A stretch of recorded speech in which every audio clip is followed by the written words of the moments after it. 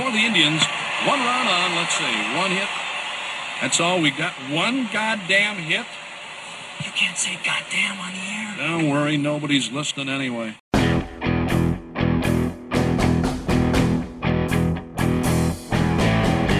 From the Gateway Lounge in Sioux Falls, it's Nobody's Listening Anyway. Here are your hosts, John Gaskins and Matt Zimmer. 12 seconds left. Packers need a touchdown. They have no timeouts. Rodgers. Pressure coming. Hit as he throws. Is it a fumble or is it incomplete? Minnesota picks it up. And the Vikings look like they have it. Oh, man, the replay of that, of Aaron Rodgers, and then the still frame of him getting belted from behind by a Viking defender. That's just a poster for every little Vikings fan who grows up to be an adult Vikings fan in their lives. It's a picture and a thing of beauty no matter how awful the Minnesota Vikings are. In fact, maybe when they are awful, it's even sweeter when you have nothing going for you except a potential top 5 draft pick, and you go ahead and beat the Packers, who are supposed to be one of the best teams in the NFC, a win away from the Super Bowl last year. To do it by punching them in the mouth over and over again. Good old-fashioned purple football. Mike Zimmer's big flipping of the bird, the big FU to not just the Packers, but perhaps his own management, and to Kirk Cousins, neutering Kirk Cousins all day. That was good old-fashioned football. Must have been fun for Vikings fans, except for those that were hoping that they would just keep losing to get as high of a draft pick as possible, which is an ongoing topic throughout the season, our first season of Nobody's Listening Anyway. I'm John Gaskins. We'll talk about the Gophers goofing up on Friday night, giving up a mile of yards to Maryland. And if we're just going to go back to the Glenn Mason or Jerry Kill days of, mediocrity and going to Nashville for a bowl game every year, and if you're okay with that, Huskers are getting raked over the coals for trying to play a football game last Friday by the national media and everyone else in the Big Ten.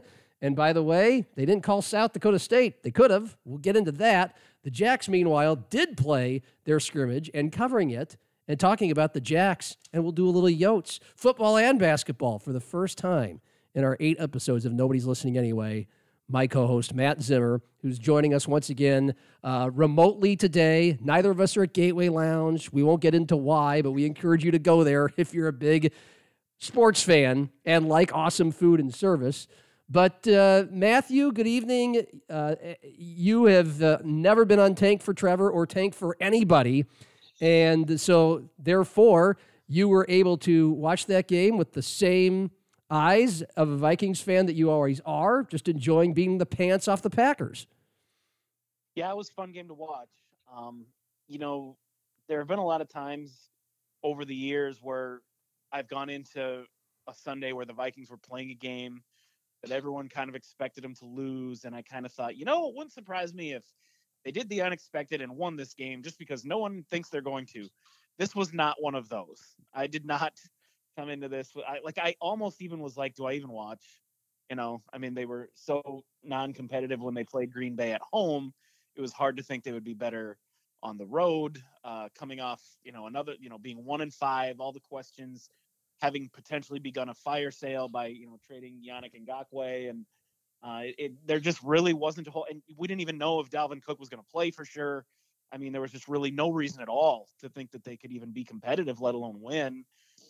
So I just kind of turned it on and had it on while I kind of did other stuff. And I saw the Packers scored first to take a 7-0 lead and kind of felt like, well, here we go. But they answered to make it 7-7. And then I was like, well, all right, they punched back. Let's see what happens here. And before you knew it, they had my full attention. And I'm sure I, like every other Vikings fan, waited until the very final the play where Aaron Rodgers was sacked and fumbled before I felt comfortable. Felt like the win was secure. It felt a lot like it was going to be, maybe like the loss to Seattle earlier this year, where you say, great effort, great performance against a heavy favorite on the road, but you ultimately don't come away with the win. And I would have been okay with that because, again, this is a season we know probably isn't going anywhere. Whether you're, support tanking or not, I certainly wasn't going to lose sleep over it if they did lose, but it's the Packers and it's in Green Bay. And it's been a difficult season.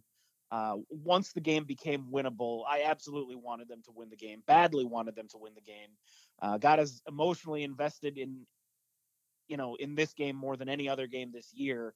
And again, I said this after the loss to Seattle, that, just when you kind of are maybe ready to jump off the Mike Zimmer bandwagon, he reminds you how he's able to rally the troops, circle the wagons, whatever you want to say, motivate his team to win a game, or, in the case of Seattle, almost win a game that they're not supposed to.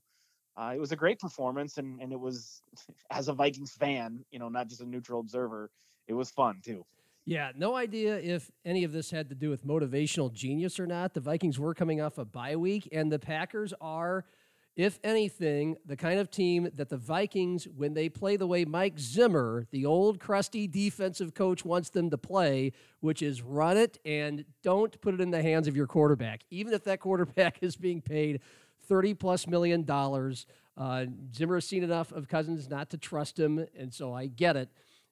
But a running back in a run game is a defensive coach's best friend. And even though Zimmer has looked like a dinosaur, even after the Niners did it with basically the same sort of complementary offensive defensive blueprint to get to the Super Bowl last year, Zimmer is starting to look like an aging dinosaur. And then he just goes out and proves, hey, we can still win this way. And why I say the Packers, albeit 5-1 coming in, play right into their hands, is what has been the knock on the Packers when they actually lose. I mean, they'd only lost 4 of the last 22 games since Matt LaFleur took over as head coach. But what's the one word people use to describe them when they lose? Soft. They can't play physical games. If you punch them in the teeth right up the middle with the run game, like the Niners did twice in blowout wins, including the NFC title last year, you can feast on the Packers. The one way to beat Aaron Rodgers and to prevent him from working his magic and being the most talented quarterback of our lives is to get that team down early and to keep him off the field. And that's, even Paul Allen, the voice of the Vikings, I interview him every week for a thing we do for Fox Sports 98.1. He said, I said, how can Zimmer mastermind a defense that's lost to Neil Hunter and Anthony Barr and has a bunch of rookies and might have tomato cans and deck chairs playing at cornerback against Aaron Rodgers and Davante Adams, who had torched the Texans the week before? Well, the answer is just possess the ball as long as you can. Yeah. Packers had the ball for 40 minutes in that first game when they lit up the Vikings, and it was much closer to 50-50. I think the Packers had it for 32. But there you go. That's the Mike Zimmer way of winning, and the Packers are susceptible to teams, again, that punch you in the mouth. So, and by the way, Aaron Rodgers, I went through this, I think, either last week or the week before that. Compared to a bunch of other quarterbacks in the NFL, and that includes Tim Tebow. It was thrown up here. His winning percentage when his team trails at any point in the game is not good. I mean, he's led some fourth quarter comeback drives, but not nearly to the level of some of the best quarterbacks that have come and gone over the last 10 years. He was flattened the second he fell behind against Tampa 2 weeks ago, and he didn't have very many possessions to do it, but in general, he was also kind of dead on arrival against the Vikings once he fell behind by 2 touchdowns. And to your point about Zimmer, that's one of his absolute Mona Lisas, isn't it? Again, he had nothing in the secondary. In fact, Cam Dantzler got hurt at one point in that game. And kudos to him for showing us that I don't know if he's a great head coach in the National Football League, but he's a great defensive coordinator, that's for sure. Well, I think, not to take away from Mike Zimmer or dispute any of the things you just said, keep in mind the weather was a huge factor. Yeah. And that played to the Vikings' strengths. I mean, I think they recognized when they saw what the weather was, like, hey, this plays to our advantage. Let's use it. And I thought I didn't realize it until I saw it on the ticker late last night that, the Vikings scored 28 points, 4 touchdowns. It was on their first 4 possessions of the game. Yep. But that went into late into the third quarter. I mean, their 4 possessions were all these long, lengthy drives. Yep. To think that at the point they had 28 points, they had only possessed the ball 4 times. That was kind of amazing to me that they were able to establish these long, long drives and have that go deep into the game. I mean, that's really keeping Aaron Rodgers off the field. But again, the fact that the weather was what it was, that makes it awful tough for them to throw the ball down the field. And I guarantee you, whether it was in US Bank Stadium or just a better weather day at Lambeau Field, with those cornerbacks the Vikings had playing, If the weather had been more conducive, there would have been a lot more throws downfield, and I think the Packers probably would have won the game.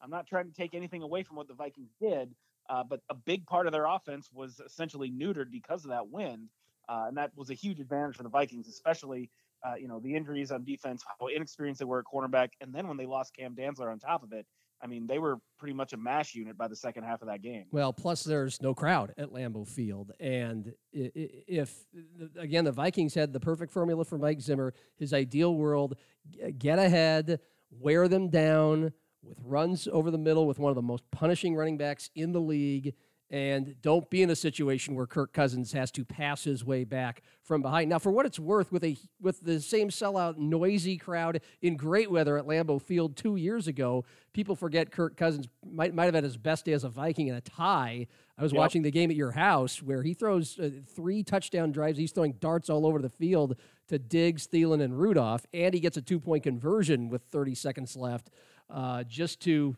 force an overtime in which both teams' kickers couldn't get it through the uprights, but no Lambeau Field crowd, I'm sure, helped as well. But Kirk Cousins was never put in a situation where he needed to make a play. Dalvin Cook did a lot of the work, 163 yards, 30 rushes.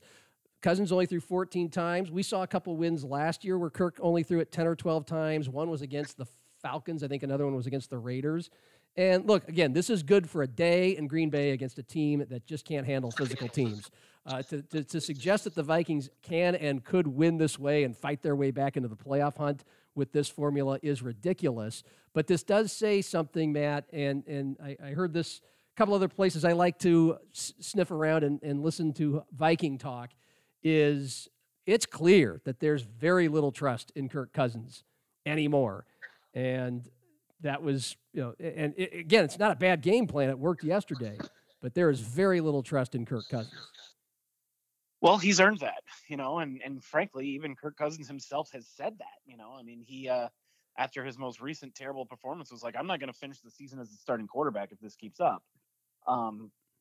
Yesterday, if things had played out differently, if the Packers had been successful at stopping the run, if the Vikings had fallen behind at any point, they probably wouldn't have been able to stick to the game plan that they had, but they were able to leave him as a game manager.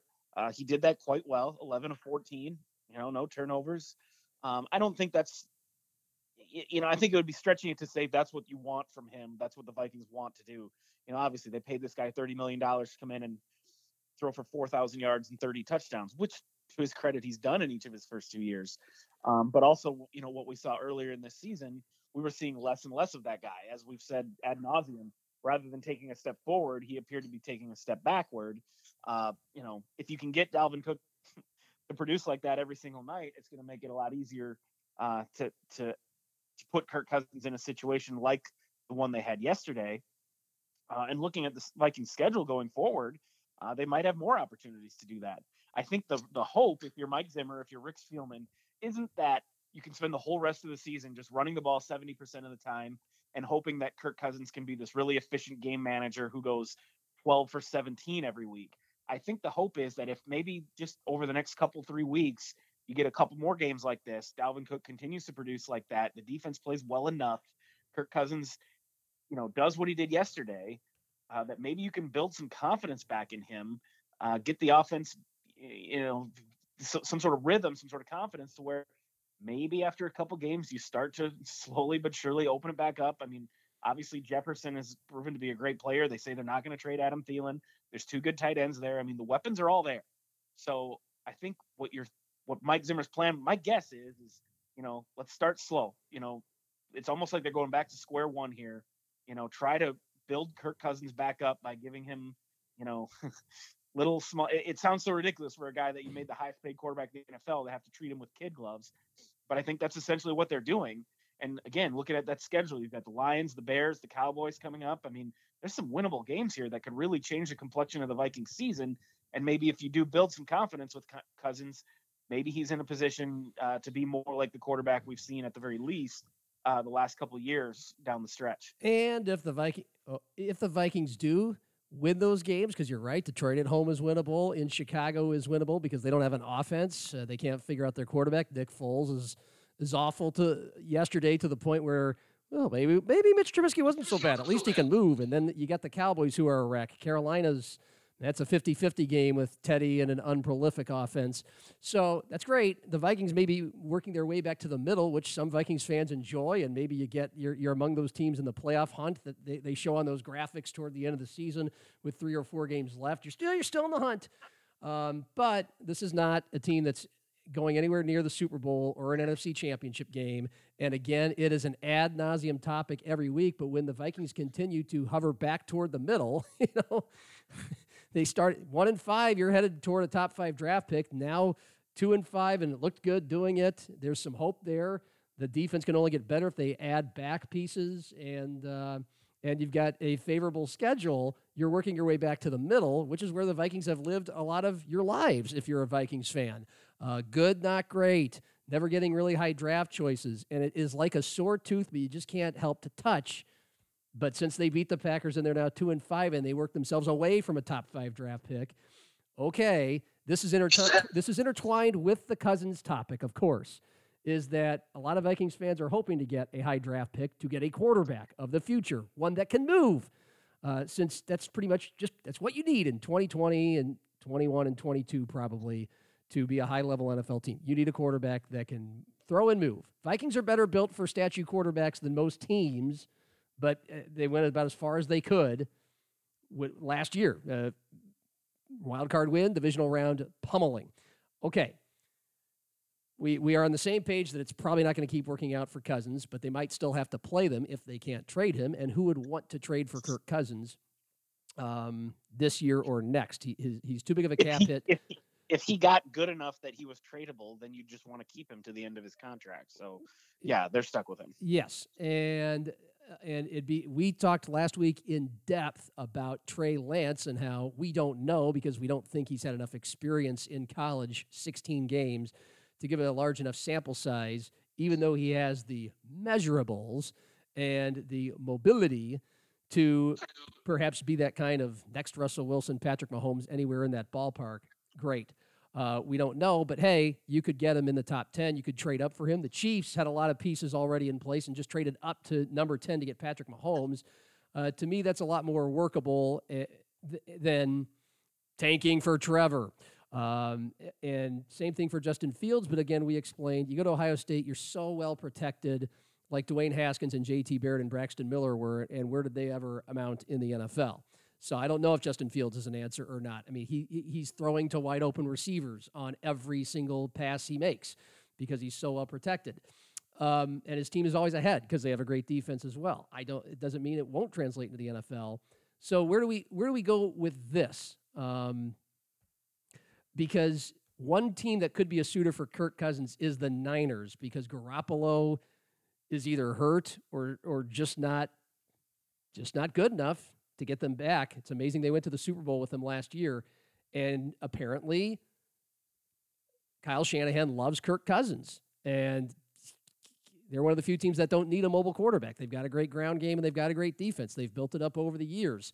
For some reason, Shanahan loves Cousins. That's about the only team that seems feasible that would trade with the Vikings. So are your feelings any different from the last few weeks? Now that the Vikings are 2-5, could get back in at least toward 500, now you're looking at maybe a top 10 draft pick, maybe a top 15 draft pick, and that might not get the Vikings anywhere they want to go, especially if they want a quarterback. I say if you finish about 500 and in the middle of the pack for draft status and you really like Trey Lance or Justin Fields, then you can maybe trade up to get them. Yeah, I think I agree with that because unless the Vikings were to actually go into tank mode, which we know they're not going to, or if something catastrophic happened, like Cousins and or Cook, whatever, something going down, you look at their schedule the rest of the way. I think 6-10 almost now. We talked about that being a high water mark.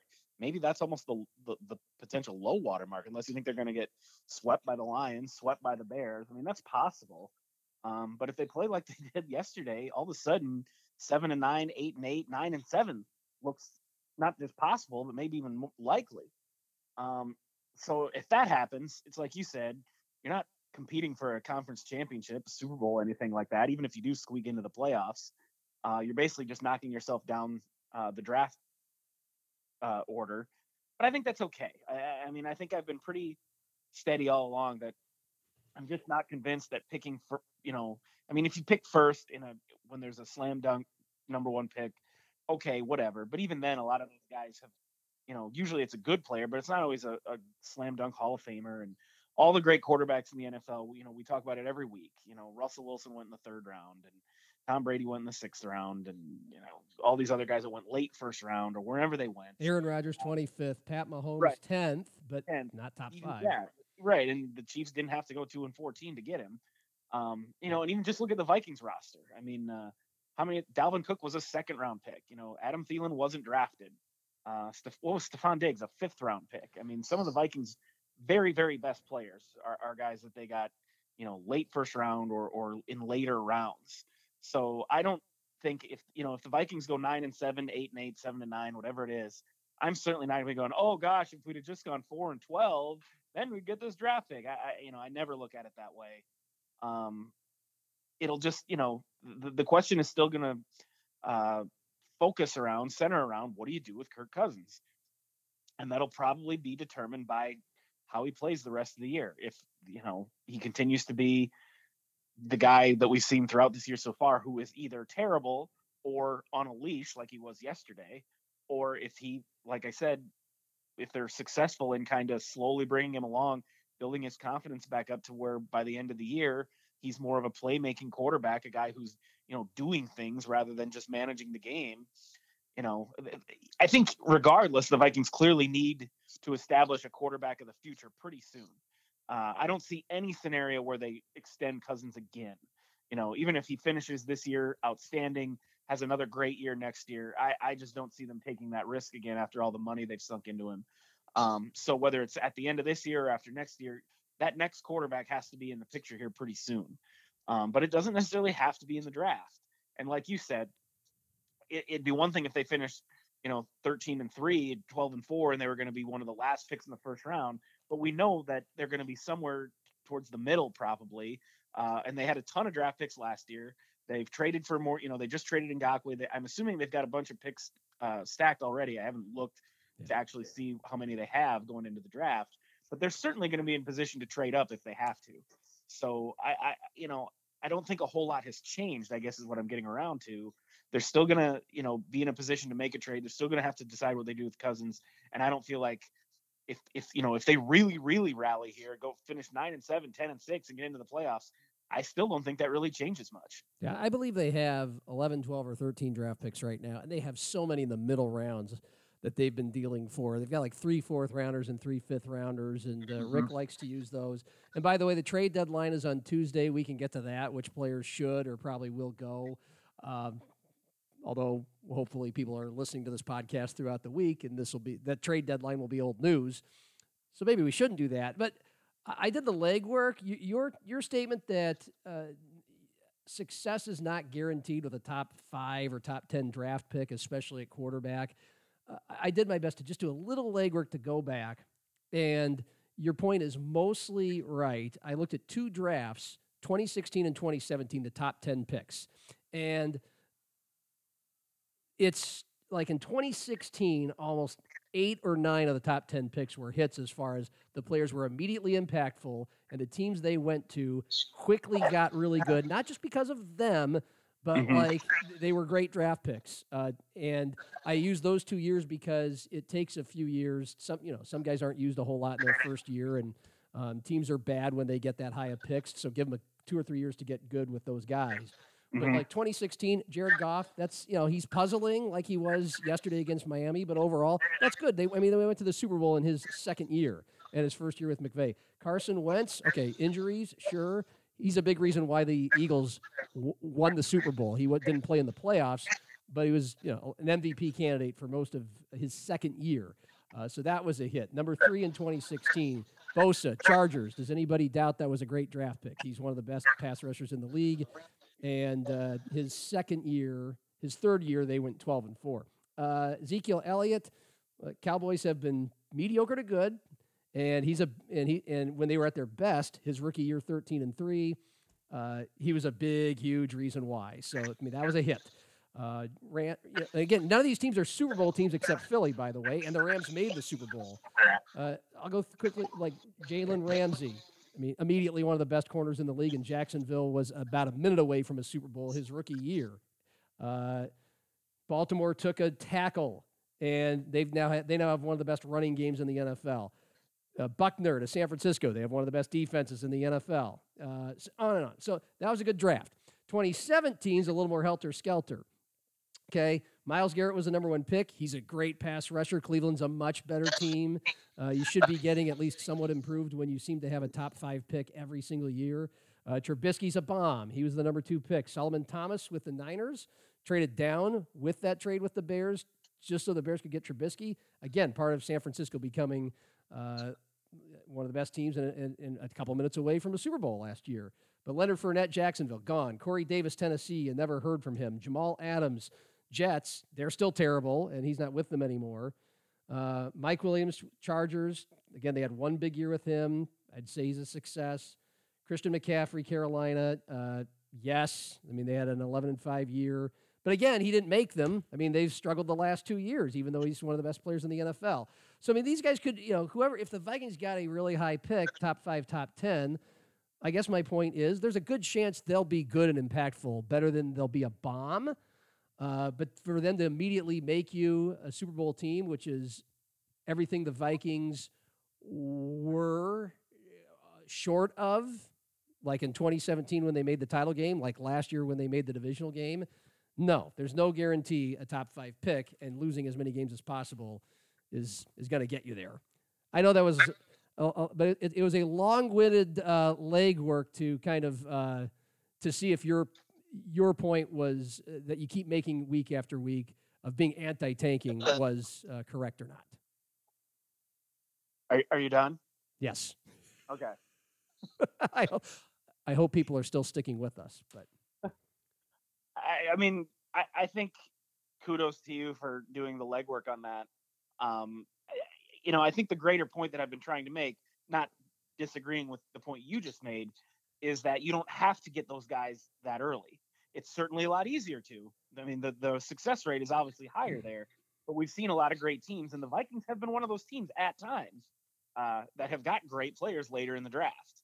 And I just have there's never been a Vikings season where, whether they went 7-9 or 8-8 or 8-7-1 or whatever it was, where I thought to myself, geez, if they'd just lost 2 or 3 more games, think who they could have gotten in the draft. Because you don't know that they would have taken the right guy or what other guy would have been. You just don't know. I mean, it'd be easy. Even, if they had traded up one year for Patrick Mahomes, they might not have taken it if they'd have been picking 10th that year. Any of these other drafts. And again, so many of the Vikings, but remember when they took Anthony Barr? That was the year they so desperately needed a quarterback. And everyone, myself included, was really upset when they didn't take Johnny Manziel with that pick. They traded back up towards the end of the first round, took Teddy Bridgewater. I think that ended up being a decent pick. It wasn't their fault. It didn't work out in Minnesota. But Anthony Barr turned out to be an outstanding player. That was a really good pick on their part. And most people didn't want him to make it. They wanted him to take a quarterback there. Yeah. Again, Dalvin Cook, 2nd round. All these other guys down the list. I'm not going to lose faith in the Vikings' ability, or I should say this, if I don't have faith in the Vikings' ability to find their next franchise quarterback or whatever, it isn't because of where they're picking in the draft. It's because I don't have faith in the guys making the picks. Sure. All right. And again, 2016, the top 2 guys eventually went to the Super Bowl quickly, Goff and Wentz. But are they 2 of the best 10 quarterbacks in the NFL right now? Probably not. And I think the one time the Vikings had a top 5 pick in the last decade, they took Matt Khalil.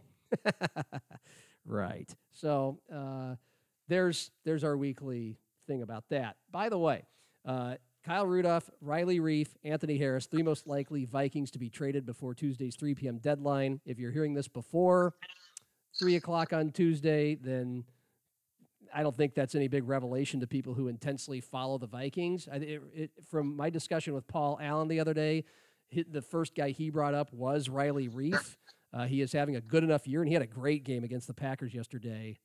He and Ezra Cleveland, where has he been? He and Ezra Cleveland were the 2 highest-rated Vikings yesterday, according to PFF. Not even Dalvin Cook. But Reif seems to be the most likely guy, just for what it's worth, from Paul Allen. But again, Rudolph and Harris, those are guys that probably you're not going to be able to pay for after this season, and you might as well get something back for them right now. So I think if I'm a Vikings fan, I'm hoping those trades get made, and if they do, especially if it's all three of those players, well, it's going to make the Vikings a little worse. It's going to make it a little bit harder to get to that 500 record anyway, you know? Yeah, that's a weird situation because I don't feel like any of those three guys are guys that you would be like, oh, no, don't get rid of him. But also all three of them have, are key contributors. They would be a much worse off team, especially if you lost one of them or two of them. If you lose all three of them, that's significant. Riley Reese having a Pro Bowl caliber season. He's having the best year of his career. We've talked for so long about the Vikings offensive line. They're getting a Pro Bowl season from the most important position on the offensive line this year. That's a big deal. The flip side of that is hopefully it means you can get something good for him in a trade, that it isn't just, a sixth-round draft pick or something, that maybe you can get some real value out of him. I mean, Anthony Harris was a great player last year. I don't feel like he's having quite as good of a year this year. I haven't looked at any of the numbers or rankings or anything. But I think that would be another one that potentially you're willing to part with him if the price is right. And Kyle Rudolph has been mostly a non-factor this entire year. Yep. Irv Smith, obviously, I think is a guy with a bright future. I don't know if Irv Smith is a number one tight end, but right now I don't know that Kyle Rudolph is either necessarily. I don't think they'd miss him a whole lot. Yeah, Rudolph isn't likely to get the Vikings a high draft pick in return, but I wouldn't think he seems like the least attractive of the three. Yeah. If I'm something trying to. Hey, anyway, you can bully up that stock a little bit to have your trading chips. Go ahead and do it. Right. All right. So one last Vikings item, and I hope you don't mind doing this. And this wasn't even in my thought until I saw a Jim Souhan column in the Star Tribune today, because Adrian Peterson is still in the NFL, and he's with the Detroit Lions, and he'll be in Minneapolis on Sunday. And it won't be nearly as dramatic of a scene because there won't be any fans there. And I don't want to go down the road of how we look back on Adrian Peterson, the electrifying player that gave Vikings fans incredible memories, and also perhaps somewhat of a garbage human being that I wouldn't cheer for if he were introduced from the other team. Craig Maddock and I went through that last year when Washington came to town. But Souhan wrote about Cook versus Peterson and the better player and the more valuable player for the Minnesota Vikings. And this comes, of course, a day after Cook has one of his best days, almost single-handedly beating the Packers defense with 163 rushing yards, 63 through the air. You care to weigh in on this one? And then I'll tell you what Souhan said. Well, obviously Dalvin Cook's the better player right now, but if you're talking about I'm talking about all time, yeah. Right. For Right. Vikings. Yeah. I don't think you can put Cook in that play in that stratosphere just yet. I mean, Adrian Peterson's on the extremely short list of the greatest running backs of all time. Adrian Peterson in his prime, I think, is the best running back I've ever seen. And I saw Barry Sanders in his prime, Emmitt Smith in his prime, some of the really, really good ones in their prime. He was that good. Now, Dalvin Cook, I think, is a little more multidimensional, and I think I could see someone making an argument that makes him a more valuable all-around player or whatever it is, but I don't like Adrian Peterson much at all as a player or a person, but he was the best I ever saw. So I would still put AD a good head and shoulders above every other Vikings running back there's ever been. Yeah, we'll see how Cook can produce. I would think his early prone to injury history here, just in his first 3 or 4 years, is going to lead me to believe he's not going to last nearly as long as Adrian Peterson did. Right. But Robert Smith was really great too, but he could never stay healthy. Yeah. Same sort of thing. I agree with you. As Souhan writes, Cook is more elegant, more aesthetically pleasing, better footwork than Peterson, more of a what scouts call wiggle. Peterson could look stiff. He was a limited receiver. He also produced in a way that few backs in NFL history have. Cook would need to have a slew of performances like the one he had produced on Sunday to begin to compare to Peterson's body of work. So there's that little tidbit. Okay. Moving on. Nobody's listening anyway. 34 minutes of Vikings talk after beating the Packers. Trade deadline Tuesday, 3 p.m. And the Vikings continue to work toward the middle. That's how I would summarize the state of the Vikings. And Kirk Cousins continues to be neutered.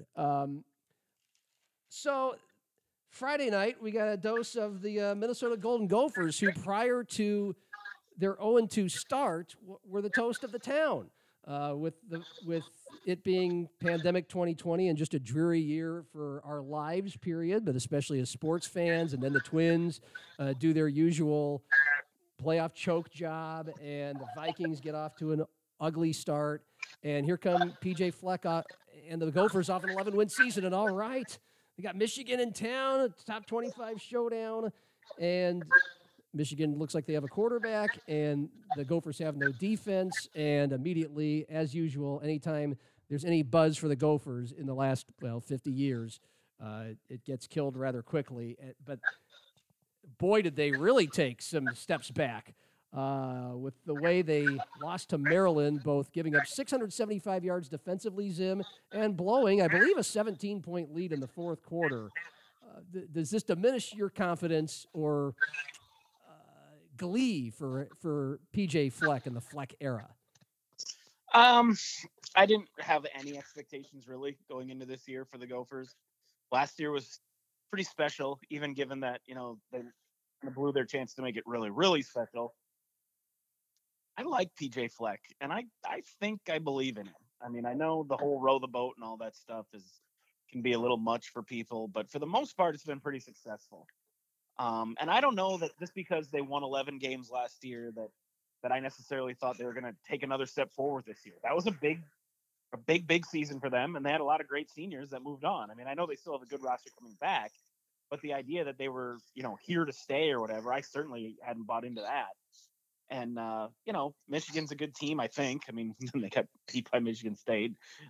Obviously, I mean, I didn't watch either game. I wanted to watch both of them, and both times family stuff got in the way and I didn't get to. So, I can't comment specifically on, what's wrong or what happened or anything. All I'll say is you're never surprised when the Gophers, let you down or don't get it done or don't step up in a big game. Like I said, I don't think this season had Rose Bowl written all over it by any means. And I'm certainly not jumping off the PJ Fleck bandwagon by any means either. But, are they maybe not going to be very good this year? Certainly that seems possible. Yeah, it seems like it. Now, they've played their toughest team on their schedule, Michigan. They haven't had, unless Wisconsin's tougher to play. But Wisconsin, how many games is Wisconsin going to play with their COVID situation, their game getting canceled against Nebraska? And we'll get to that and how Nebraska looked in their scurrying to recover a game and the piñata they became once again for the rest of the Big Ten and national media.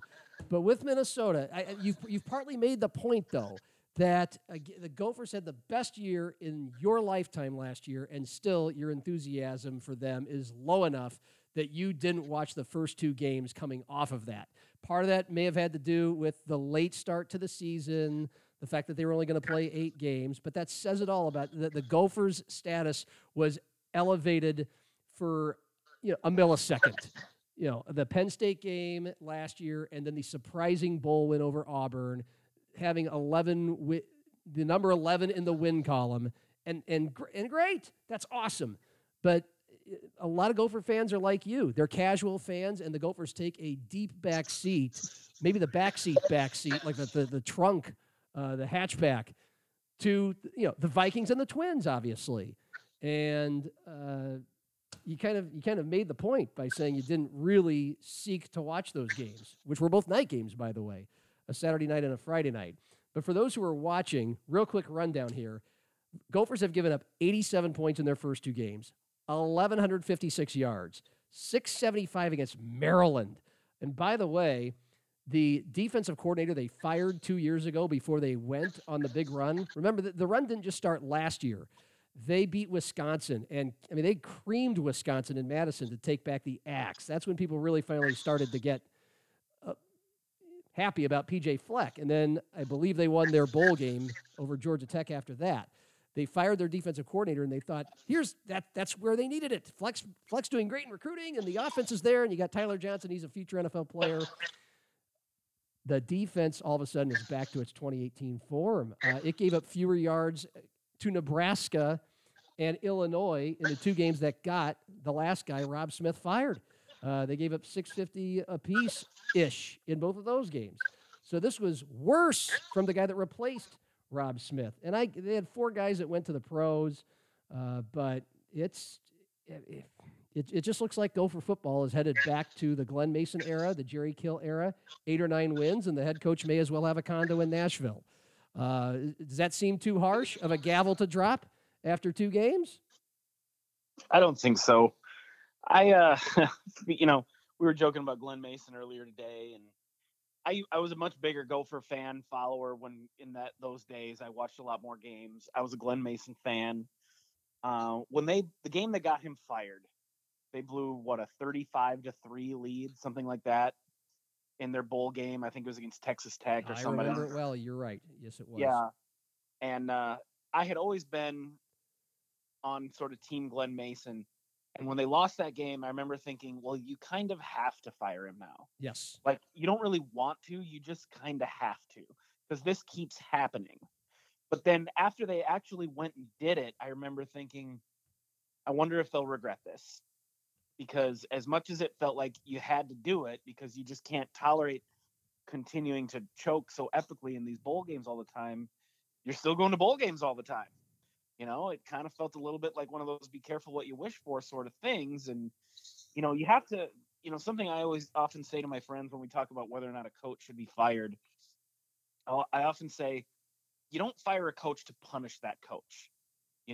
Firing someone isn't supposed to be punitive punishment. You fire them because you think there's someone out there who will do a better job. And in the Gophers case, they soon found right after they fired Glenn Mason, like, nobody wants to come coach here, and then it ended up hiring Tim Brewster, who was like their 10th choice. Who hadn't even been a coordinator. Right, and it was almost like, can we bring Glenn Mason back right now? It almost felt like they should just fire him, make him sit there for a couple weeks, and then be like, okay, you can come back. Like it really kind of made you ill. Like, did you fire this guy because you thought there was someone out there better that you could get, or did you fire him to punish him for blowing that game? Well, and chances are usually when it comes to that situation where a college team, first of all, he was his own worst enemy. He built up enough success, even though the guys before him, like Goody and even Lou Holtz, I think, only won 5 and 7 games in his 2 years. But Goody, Jim Wacker didn't win anything. Jim Wacker, yeah. Minnesota was dog meat when Glenn Mason got there. And by year 3, he won 8 and 6, back to 4, then 8, 10, 7 and 7 and 6 games. He was going to bowl games every year. And so first few years of that, he was a pleasant uptick. And then probably 2003 was the closest thing we have to equating to 2019, 11-2 last year.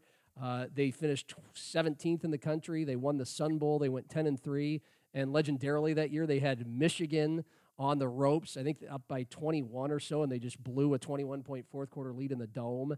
And so that's all a perfect depiction of the Glenn Mason era. Good, solid, no longer a doormat, a tough out, occasional big upset, but finding a way to blow either a big win or a big season. And then after that 10-3, again, 7-5, 7-5, 6 and 7, it's like, well, this is as good as he's going to get. And we just kind of have to move on from him, to your point. So I tweeted about this after the Gophers lost to effing Maryland on Friday, which, by the way, P.J. Fleck looked like an idiot the way he handled that game as a head coach. We all know this guy is 100%. Recruiting is his thing. Get the Gophers better players than they've ever had, and it's mostly working. It's interesting, some of his best players from last year that helped them get to 11 wins were Jerry Kill and Tracy Clay's recruits, but he's not a young head coach anymore. It's not like he hasn't been a head coach for about 6 or 7 years now with Western Michigan and Minnesota. They blew a 17-point lead. They were beyond ridiculously conservative and ignoring the fact they had the second-best quarterback in the Big Ten, one of the top 5 receivers late against a horrible Maryland defense. And I don't know what they're doing with a minute and a half left to go in the game, 4th and 2 at the 47. They haven't played defense all quarter, and they decided to punt it back to Maryland when they've got a guy in Ibrahim who's been destroying Maryland all night. So, it was not a whole lot to blame on the Gopher offense that night, but that was not P.J. Fleck's best hour. I tweeted after the game, looks like we're back to Mason-era standards with a Jim Wacker defense. Now, Mason-era standards isn't necessarily an insult. He was winning 7 to 10 games for most of the time he was there, which was a lot better than the decade before him.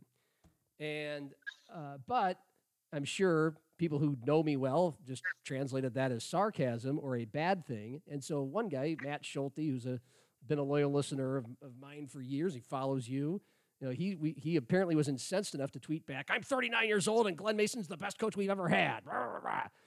To where Glenn Mason, and he tagged Glenn Mason.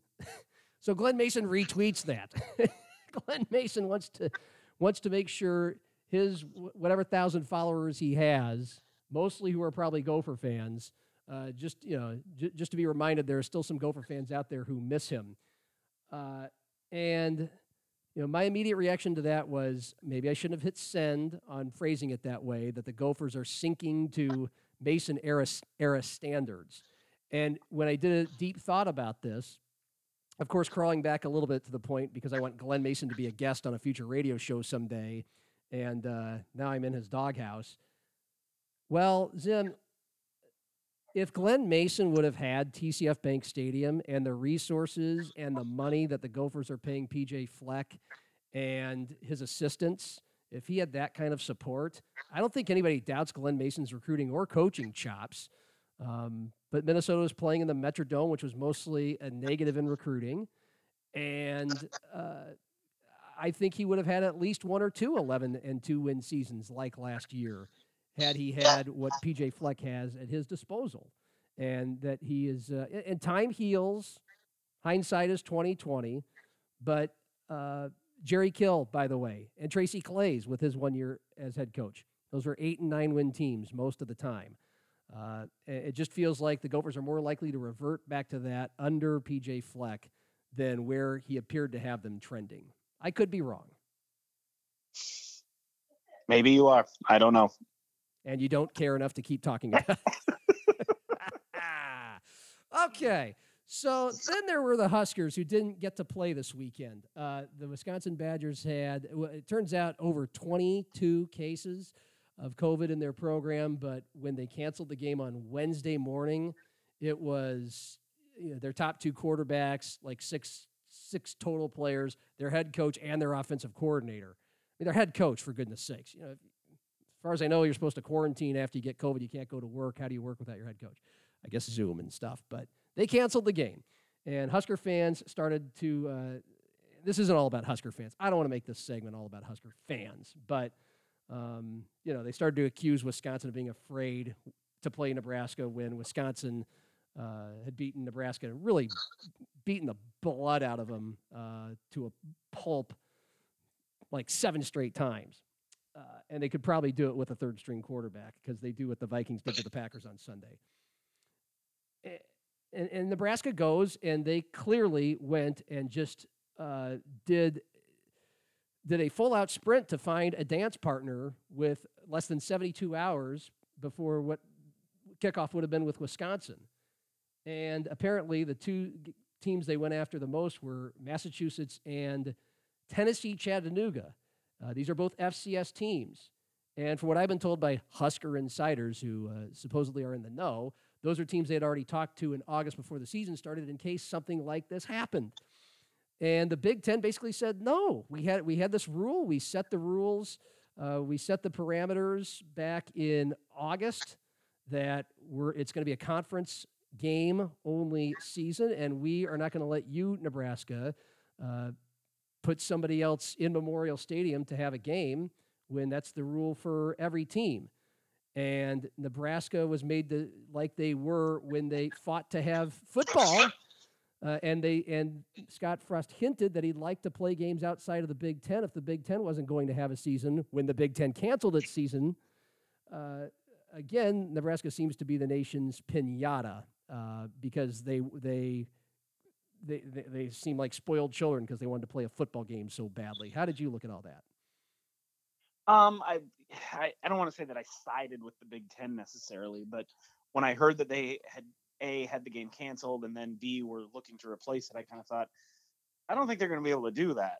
And then it came out that that was essentially what they were told, and they were once again faced with potentially going rogue or whatever, and it worked out the way I guess everyone probably expected it would. And then Nebraska fans crying foul and saying we should go back to the Big 12 or fuck Kevin Warren or whatever it was. All those things Yes. came back out of the woodwork again, and all that's to be expected. But I don't think Nebraska was wronged. I think, it's unfortunate what happened. I mean, I don't blame them for wanting to play. It sucks for them, but this is the reality of this year's college football season. And, to suggest that it's some sort of conspiracy or that Wisconsin didn't want to play him or whatever. I mean, we both know how ridiculous that is. Well, I'm kind of looking at both sides as well here. I don't think there should be anything wrong with them trying to get a game scheduled. I don't at all. Players want to play, and according to Scott Frost in his press conference today, Nebraska was offering the kinds of things like paying for other, stuff that was set up and agreed upon if the Big Ten was going to be willing to let Nebraska do this, which is PCR tests for their players on Thursday and Friday, whoever the opponent would be, and paying for the tests and making sure the tests were done. So both teams had nothing but players who had tested negative for COVID, and let's play a game. And of course, some Husker haters were saying, well, Nebraska's just trying to beef up its record by playing a shitty team. It's like, no, they want to play a game. Yeah, obviously, that's an easier win than Wisconsin, but they only have 8 games in the first place. They're not the team that had the COVID outbreak. They've been doing things right, obviously, to prevent the spread there. So I think it's ridiculous to pan Nebraska for that.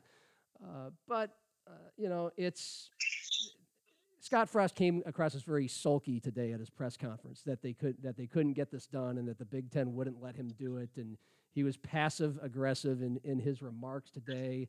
And it just goes along. I get it. It's been really hard to be a member of the Big Ten in a pandemic year where you want to play football and you want your program, which is near the bottom of the league and the bottom of its relevance for most people's lives, to get the chances to get better when you think you're getting better.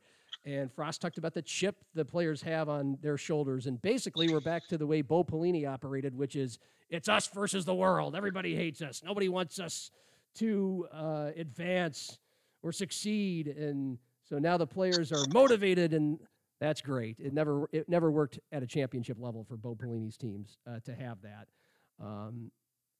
And another way this was looked upon, Nebraska knowing that the Big Ten had said you can't play anybody outside the conference this year, and they still tried. The best way I heard it being depicted was your parents tell you can't do something. You can't go out Friday night. Well, why not? Because you can't. Well, that's a dumb rule. But you can't. Why not? Because we said so. That's the rule. And then the kid, the Huskers tried to sneak out anyway, and eventually were, caught by their parents. I mean, it's a little hypocritical of the Big Ten, who decided it was going to be a conference-only season back in whatever it was, July or August, and then they made up a new rule as they went along and said, nope, it's too unsafe. We can't have football at all. We're not going to have football at all. And then they reversed their course again under lots of different kinds of pressure, mainly because if we don't have a season, we're not going to, and Ohio State doesn't make the CFP playoffs, we're not going to get conference money for that for all of our schools.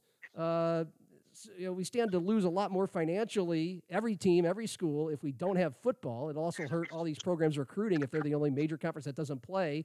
I mean, so the Big Ten continued to make up new rules as it went along, and it would not allow Nebraska to, that they wouldn't make up a new rule for Nebraska in Nebraska's special case as it went along for Nebraska to play a game. You know what I mean?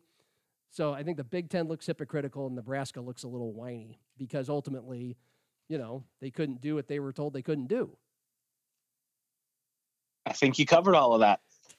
Is that a way of saying let's move on? Yep. Okay. Nebraska could have played South Dakota State or could have at least tried to play South Dakota State.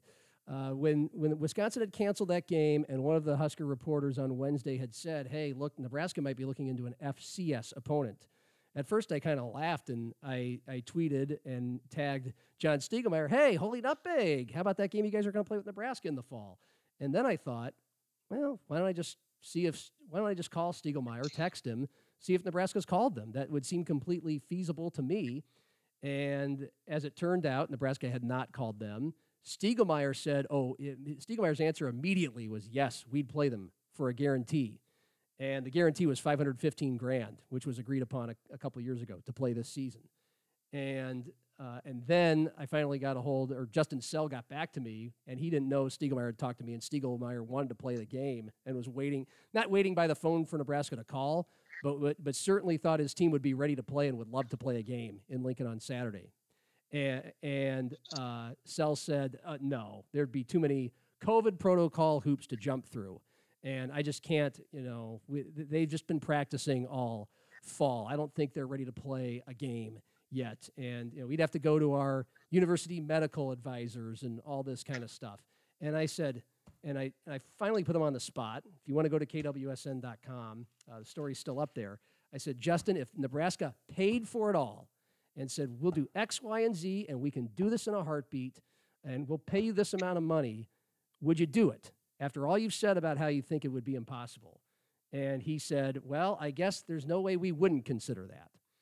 But it never happened. And according to the Husker insiders I know, I said, why wouldn't Nebraska call South Dakota State? And the only answer they could come up with was, well, there's no way Nebraska would pay the full $515,000 or the full guaranteed money to any team. That the kind of money any team would get on less than 72 hours notice to go to Lincoln and play the Huskers would be a severely reduced rate. You'd get something, but you wouldn't get the $500,000 you usually would as an FCS team. So Nebraska never called the Jacks, and they never played.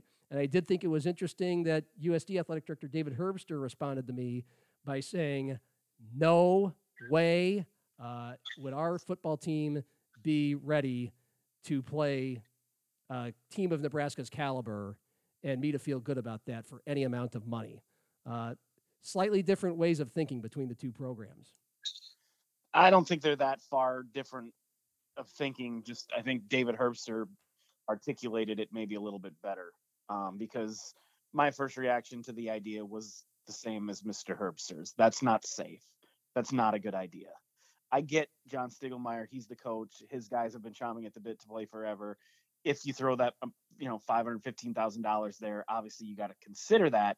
But I think ultimately, even if that had been the offer, which, as you said, it clearly would not have been, I think ultimately the answer would have been no. I don't think that would have been a good idea under any circumstance. And it never even occurred to me that it might happen, that would be a potential scenario.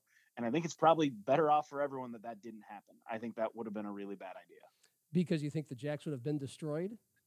It's a bad idea for COVID reasons. It's a bad idea for the Jacks haven't played at all. I know they've been practicing, but they haven't been practicing with the idea that there was a game coming up, let alone a game against a Big Ten team.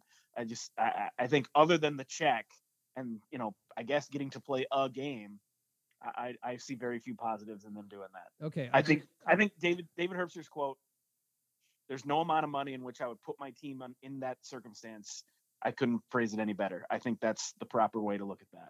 Right. I think some Yotes fans translated that as, we're USD, we have integrity, and SDSU, at least they'd consider it. I don't know about that. What do you think?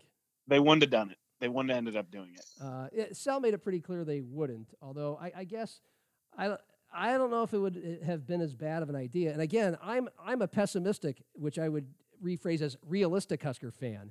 With Cade Johnson, I thought there was zero irrationality to the possibility of South Dakota State, had they played Nebraska this year and Cade Johnson would have been there, that they could have beaten Nebraska or at least hung around like they did in 2009 and like they did in 2013.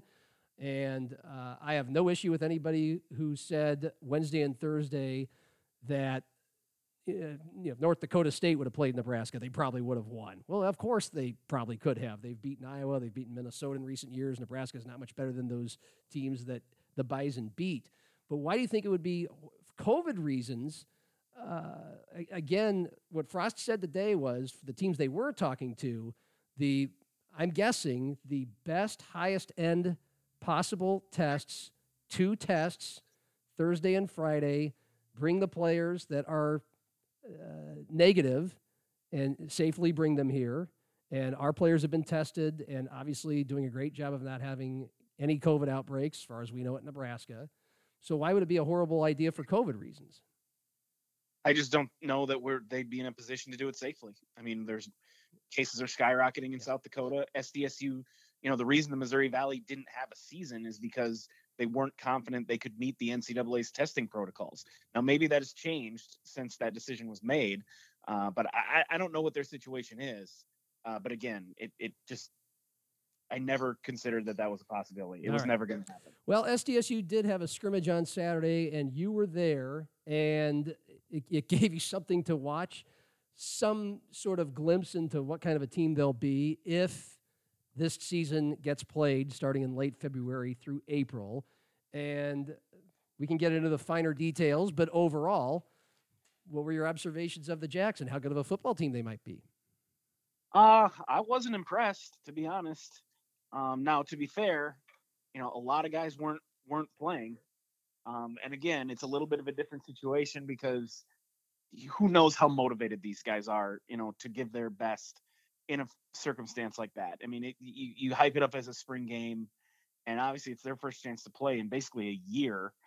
But also it's obviously different. There were hardly any fans there. They had said there were going to be maybe a couple thousand fans because I guess they sold 1,000 tickets to students. Well, none of them showed up. Now, part of the weather was awful. That was a big factor, not only probably in the crowd being shitty, but the fact that the offenses were shitty too. They couldn't throw the ball at all. Like I said, guys were missing. And it's hard. It's always, I've covered 100 spring football games in the last 20 years between SDSU, Augie, USF, and you never really know what you're seeing. You never really know, if it's high scoring, does that mean the defenses stink? If it's low scoring, does that mean if it's a blowout, does that mean, this team doesn't have the team isn't very balanced? If it's a close game, does it mean they're really, you just never know. And you ask the coach and they don't know. I think everyone kind of wants to see something of a stalemate because it's, you're playing against yourself. But just, watching the Jacks, I mean, let's face it, the reason the Jacks are supposed to be good next year or this year, whatever you want to call it, is they're supposed to have all these offensive weapons. Well, they already lost Cade Johnson, so that's obviously going to be a huge hit to them. Pierre Strong finished last season on the injured list. He's supposedly back healthy. He's been practicing. The one practice I went to, he looked fine, but they held him out of the game yesterday. I agree with that decision. It doesn't make any sense. Pierre Strong's by far, especially now that Cade Johnson's gone, he's by far your most important player. Don't expose him to contact in the spring game. I get it. But Jabari Gibbs didn't play. And I know he's coming off a torn ACL. But, back when we thought the season was going to start in September, Stig was saying, he'll be ready to go when the season starts. Well, if the season had started on time, it'd be almost over right now. And they're saying he's still not ready. That's certainly not a good sign. And then on top of that, the guy who was going to compete with him for the job, the guy who played very well last year when he stepped in, Keaton Heide, had a terrible day yesterday in the spring or Saturday in the spring game. Now, again, it was very windy. The conditions were very difficult.